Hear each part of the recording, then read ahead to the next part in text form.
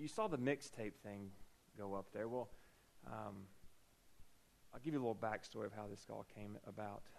Quite a few months ago, Bobby came to me and he said, "Hey, Daniel, I'd love for you to preach.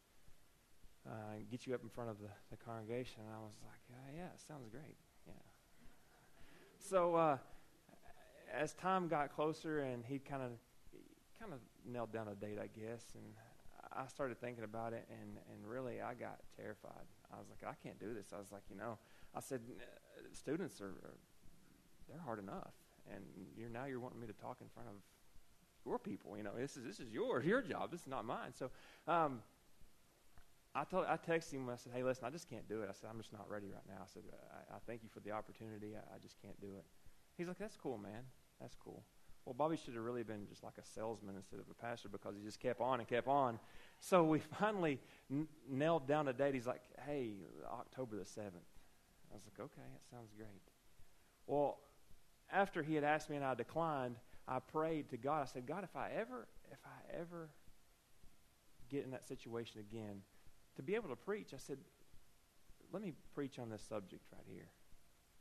And then I kind of just let it be. And we did a series on fear with the students not too long ago, and I preached this kind of a little bit watered down message of this, and because I love this message, and I kind of forgot what I prayed about to God. And after we've not locked in our October 7th date, it was 2 weeks ago, and I had no topic.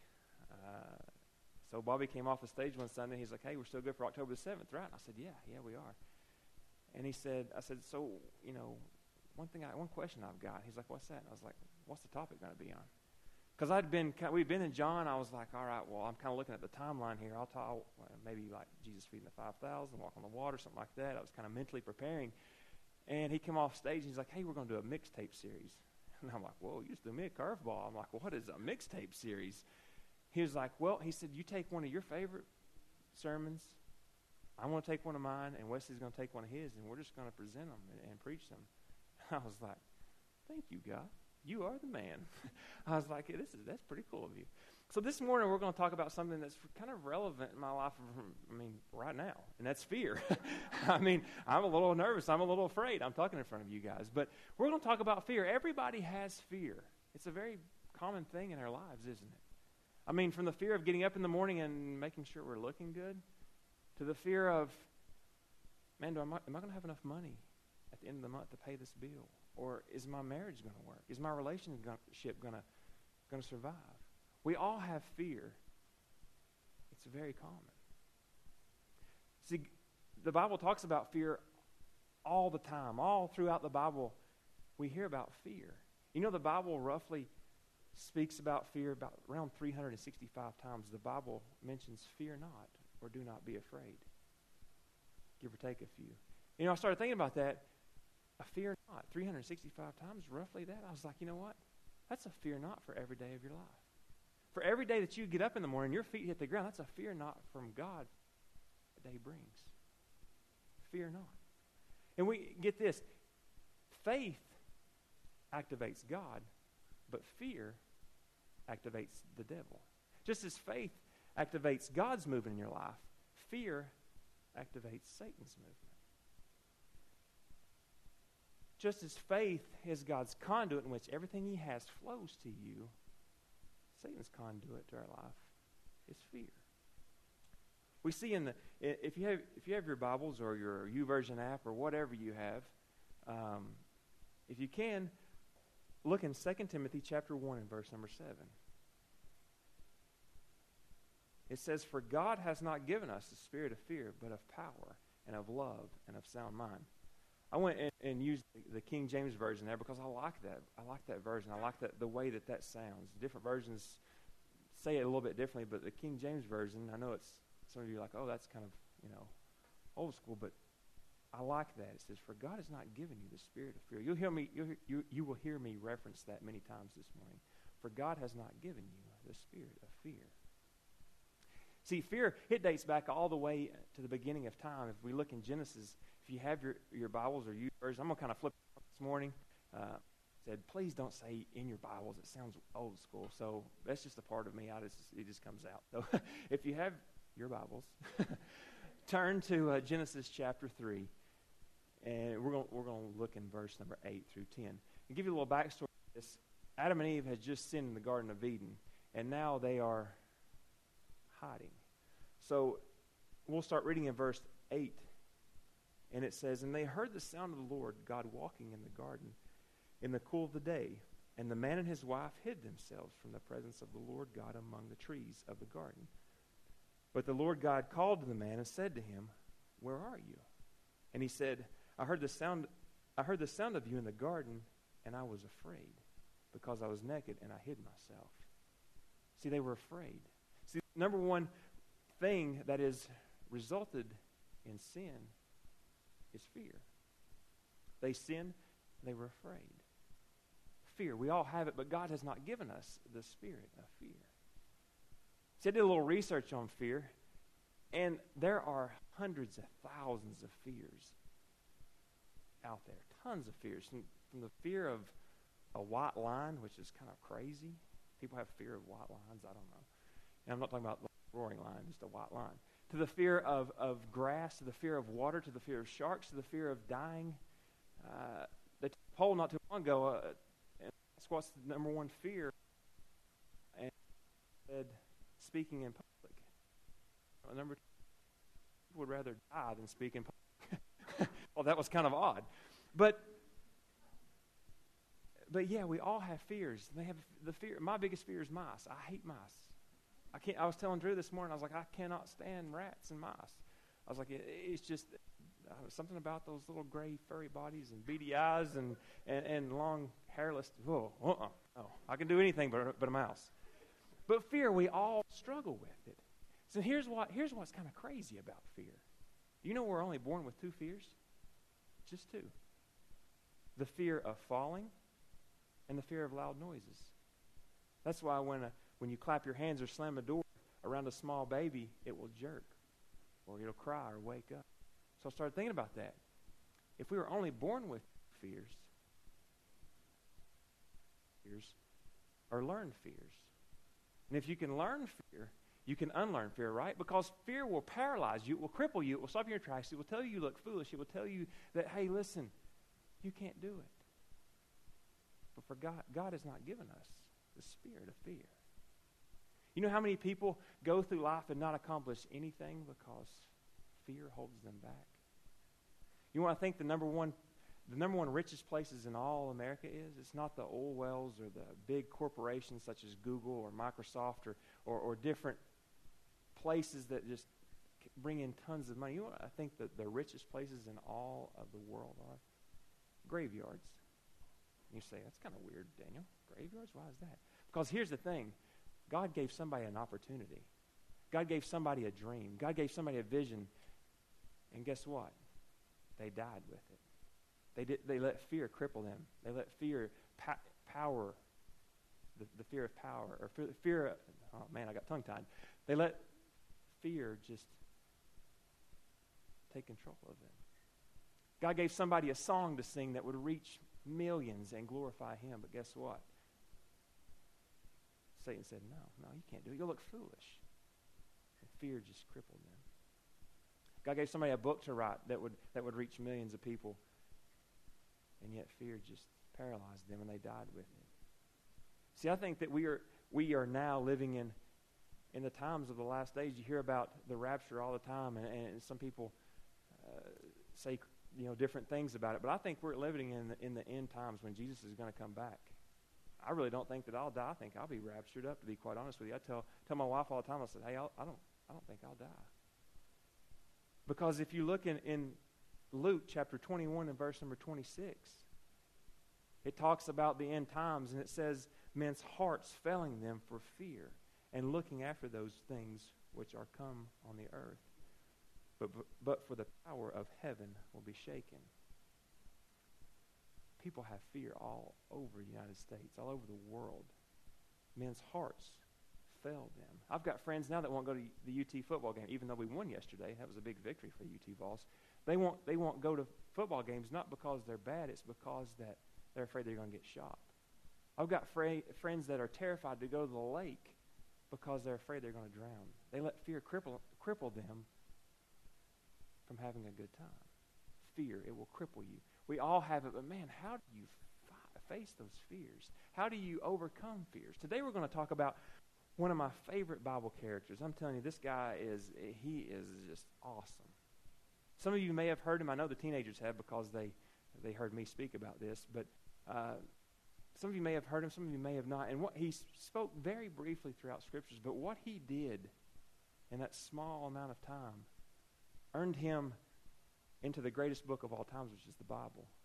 And it earned him one of the greatest victories, in my opinion. He was earned one of the greatest victories. His name is Benaiah. Anybody ever heard of Benaiah?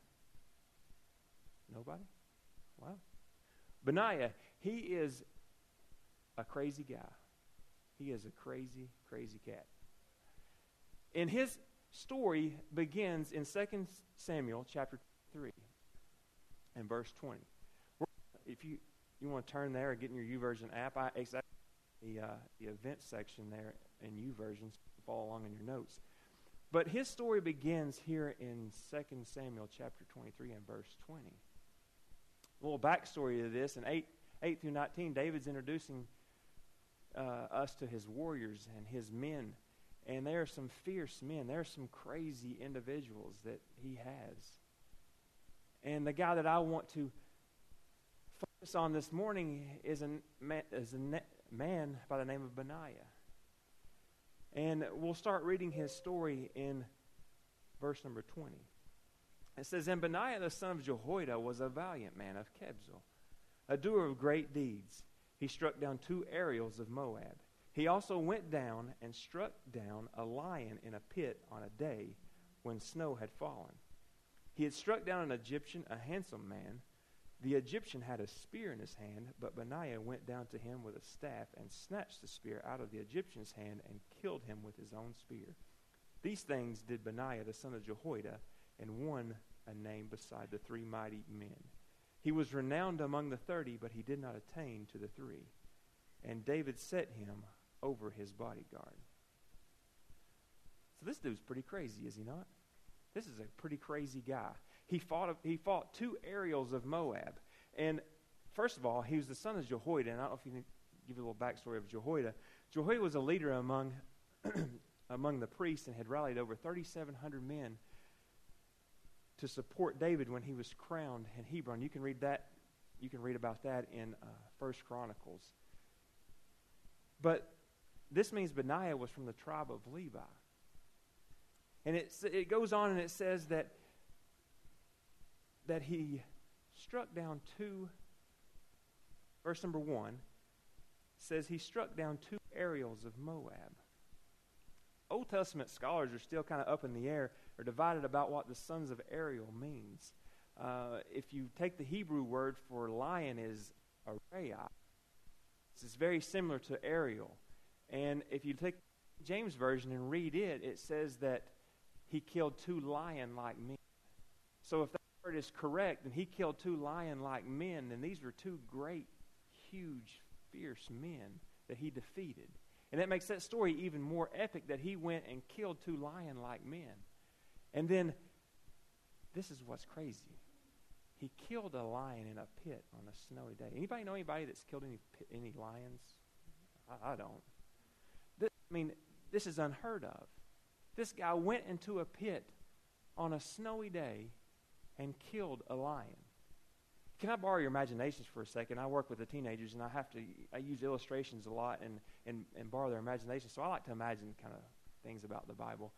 But if you can imagine Benaiah on that day, as he gets up, I don't know if he's sipping his coffee. I have no idea what he's doing. But he gets up and he goes and takes a walk. It's snowing. I love to take walks in the snow. I really do, because it's very peaceful. It's quiet. And I could just imagine it maybe snowing a lot. And you know how it is when it's snowing really heavy, it obscures your sight.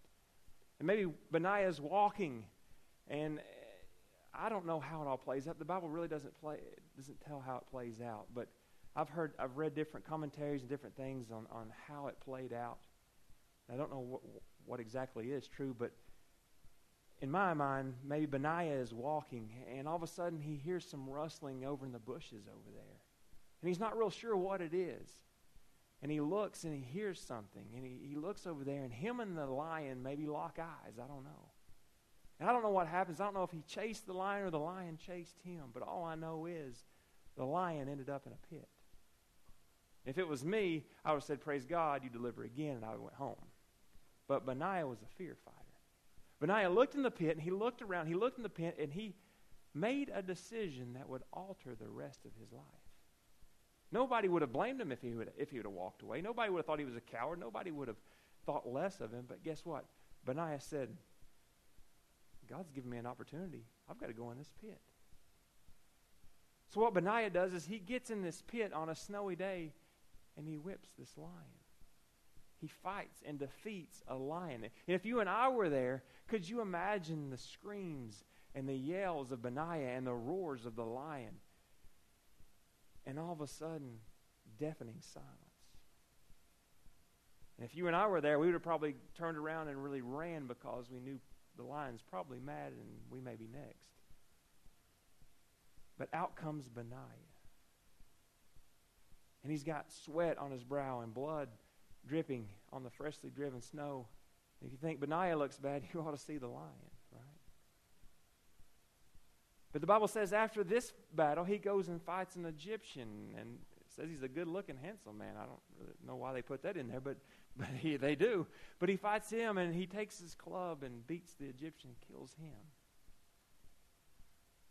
And what happens at the end of this, in 23 and 23, David makes him the captain over his bodyguards.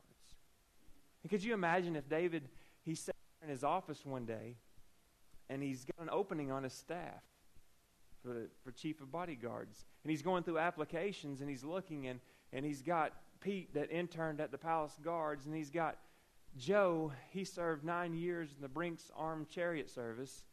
And we've got David, he is a guard currently at the palace here. And then he comes to Benaiah's resume that's on his desk.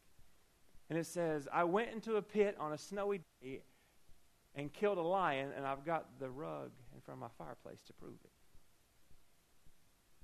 Benaiah was a fear fighter. Benaiah didn't back down. He could have easily said, you know what, I'm not going to do it. I'm not going to do it. But guess what? After he defeated that lion, after he defeated all those guys, he was made captain of the bodyguards. And then in 1 Kings chapter 2 and 34 and 35, it said, and the king, we'll look at verse number 35, it says, the king appointed Benaiah, son of Jehoiada, in Joab's place over the army.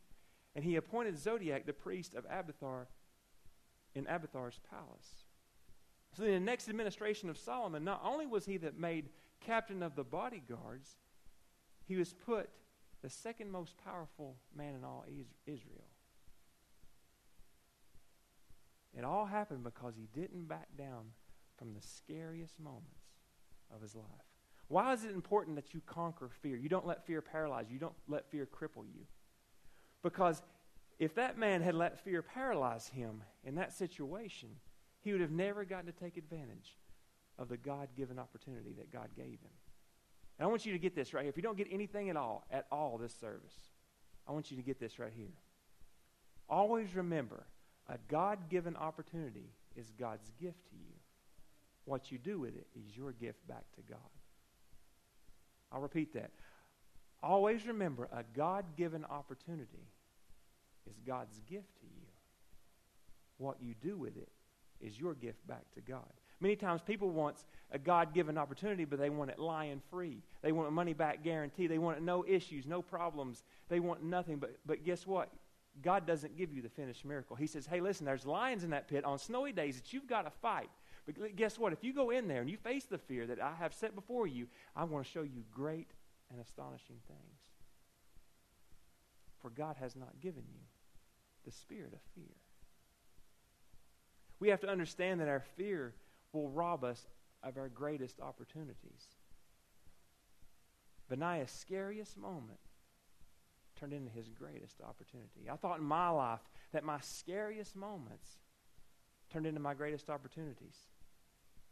When I was younger, the church I attended, we took a trip every year to Daytona Beach, Florida. You say, well, that sounds like a pretty good trip, Daniel. Well, the trip that I took was a little bit different than the trip you're probably thinking about. We went down on spring break in Daytona, and we told people about Jesus. We would walk up to complete strangers and said, hey, let me tell you about my Jesus. And people are down there, and they're partying, they're having a good time, and really and truly, Jesus and God is the last thing on their minds.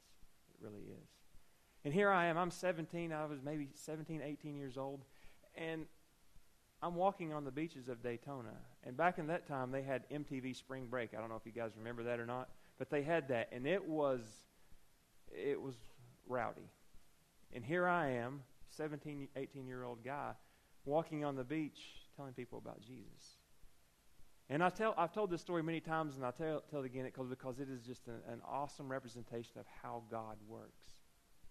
I was walking on the beach, and there was a group of large men coming my way. And God said, hey, listen, you need to talk to them. Tell them about me. And I'm like, no. I don't think so, buddy. He says, yeah, you are. You're going to talk to them. And you know how it is when God speaks to you, my heart was just pounding. I mean, it was just pounding. I felt like I was going to burst out of my chest. And it was God telling me, you got to talk to him. You got to talk to him. So not only were they rather large gentlemen, they had super soakers in their hand. Anybody remember the super soakers, the old squirt guns? Well, they didn't have it filled with water. They had it filled with vodka.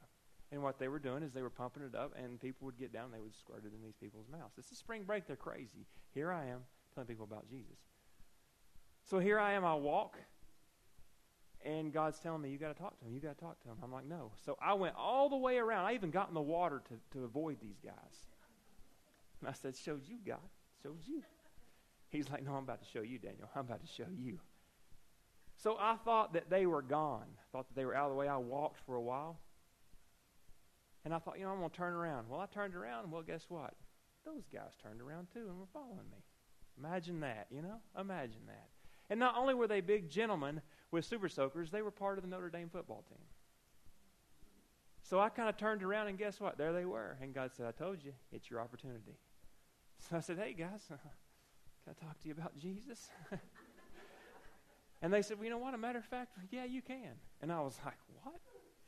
I was like, you're kidding me. So guess what? I talked to them about Jesus. I shared my faith. And you know what? Those guys came to know Christ. They did. They gave their lives to Christ that day on the beaches of Daytona, squirting people with vodka. God used me in my scariest moment to turn it into my greatest opportunity. If I would have said, you know what, God, I don't want to. I'm going to keep on walking. Those guys could have never heard about Jesus. Who knows what would happen? You know what happened after that? That guy took his super soaker up and pumped it. I'm like, oh, listen, man. I'm like, hey, I thought I was going to get him out, a face full of alcohol. But he pumped that thing up and got it tight. And he held his gun in the air and he squirted it. And he yelled. And he said, hey, everybody, listen. Y'all need to talk to Daniel. He's got a pretty good message. I was like, whoa. I was like, this is a God thing. God used me. God took my scariest moment and turned it into my greatest opportunity. I thought I thought another opportunity when I was getting married to my wife, Erica, when I asked her to marry me, it was my scariest moment. Man, I planned all this big thing, and I got down on one knee. Man, she could have said no, but she said yeah. She probably wishes she would have said no, but she said yes. My scariest moment turned into my greatest opportunity. I married her, have 2 boys. The scariest moments turn into my greatest opportunities. God loves to defy odds. God loves to put us in situations that, hey, it doesn't look like it doesn't look like the outcome is going to be in our favor. But look at Benaiah. Look at the odds that he had to face. He fought 2 lion-like men. He fought a lion. I mean, that's bad odds right there. Then he fights an Egyptian. The odds were against him. His odds were not good. But God says, listen, I've got an opportunity for you, Benaiah. I've got an opportunity for you. Act on it. Don't let fear cripple you. Don't let fear paralyze you. You see, God's odds are different. than our odds. Think about that little boy with the 5 loaves and 2 fishes that feed the 5,000.